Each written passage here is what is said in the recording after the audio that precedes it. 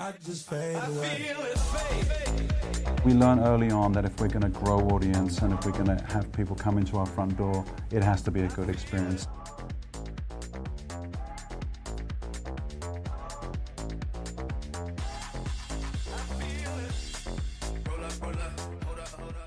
I suppose my main focus has been getting familiarized with our portfolio, and this is sort of the first time I've had such iconic brands like Cosmo and Harper's to work on, which is really, really fantastic. So the strategy is well underway, and I've just been trying to pick up and make it better and keep driving it forward. So we keep growing our online audience. It's actually a really fantastic success story with how our audience is growing. We're up to 17 million in the UK, and even our social audience is growing enormously as well. So we have about an audience of about 22 on socially. So I've been continuing what we've been doing, which has been great. And having such iconic brands has been really fun to get to know, to understand the audiences and the brands and stuff like that. So it's been really great.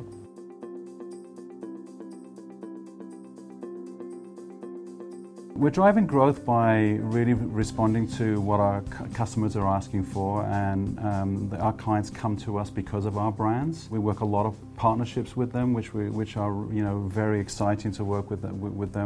We know that our consumers respond really well to the branded content that we put into market and how we work with brands, and to tell our story through the lens of an editor for a brand. That's been a really strong area for us, and I think that that's an area that we will continue to lean into as we develop our content and grow our audience even more.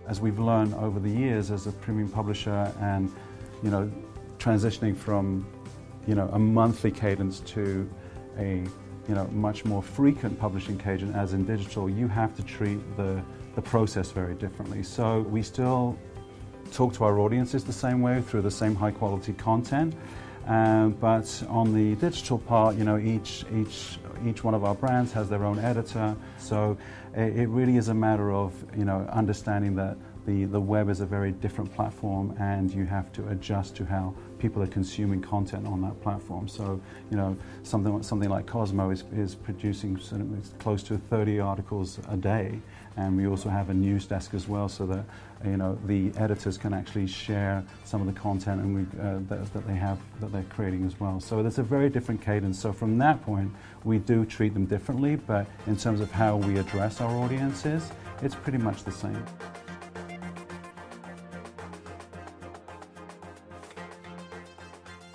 User experience is paramount for us, okay, and it's all in technology. We have invested in our own CMS, where we are able to put all of our publications using the same publishing tool, so that there is a consistent look and feel to the publications. There's consistency in ad executions and in content executions, and also tools that make it easier for editors and writers to share content, to share copy, to share ideas with. So it's what we have to do globally as well, because when you think of Cosmo, it's in many different territories. It's easier to execute campaigns and articles globally when everything is on one platform. So I think that we have a rather kick-ass CMS that is really helped us drive that strategy, and also really helped us build audience as well.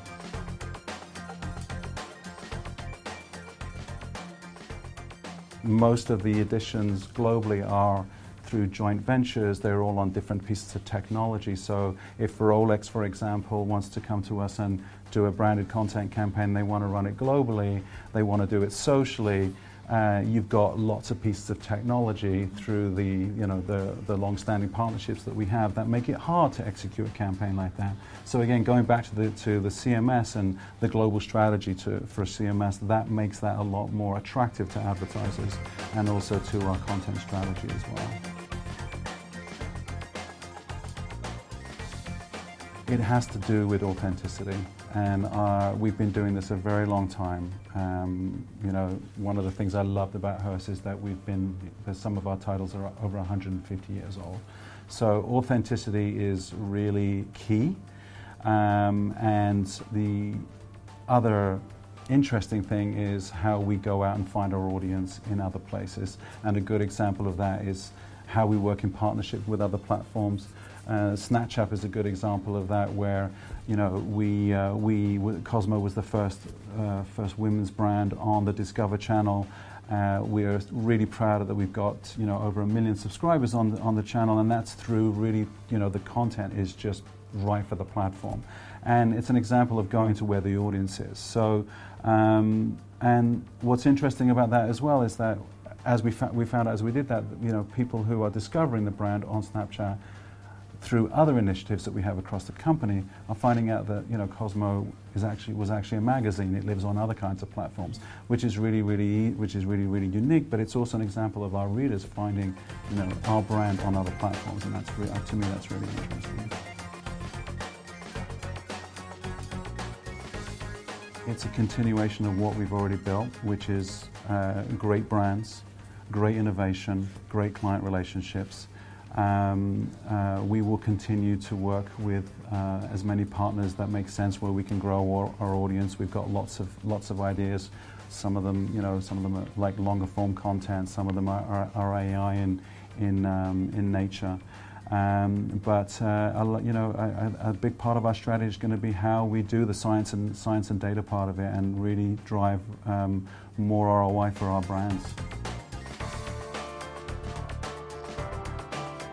So Hearst has a lot of brands. We have 22 brands, and for us it's all about enabling our audiences to get more out of life. Get more out of life is a company motto that we are putting forward as something that we stand for. We want people to get more out of life, and I think that what we're trying to achieve with that is for our audience to see is that when you come to a Hearst property, whether it be Harper's or Cosmo or Esquire, that the content is talking to you in a way where we want you to get the most out of life. So that comes through editorial focus, editorial excellence, and I think that we do that really well on the digital platform. So, and I think that we will continue to do that.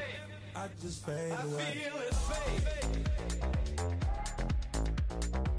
Well, we learned early on that if we're going to grow audience and if we're going to have people come into our front door, it has to be a good experience. So a lot of attention is paid to user experience through look and feel, through design, through even through ad density. So I think that we're quite proud in terms of how commercially sensitive that we are with our users, that we don't want to be too off-putting, I should say. And I think we've done a really great job as well with how we approach our branded content campaigns as well.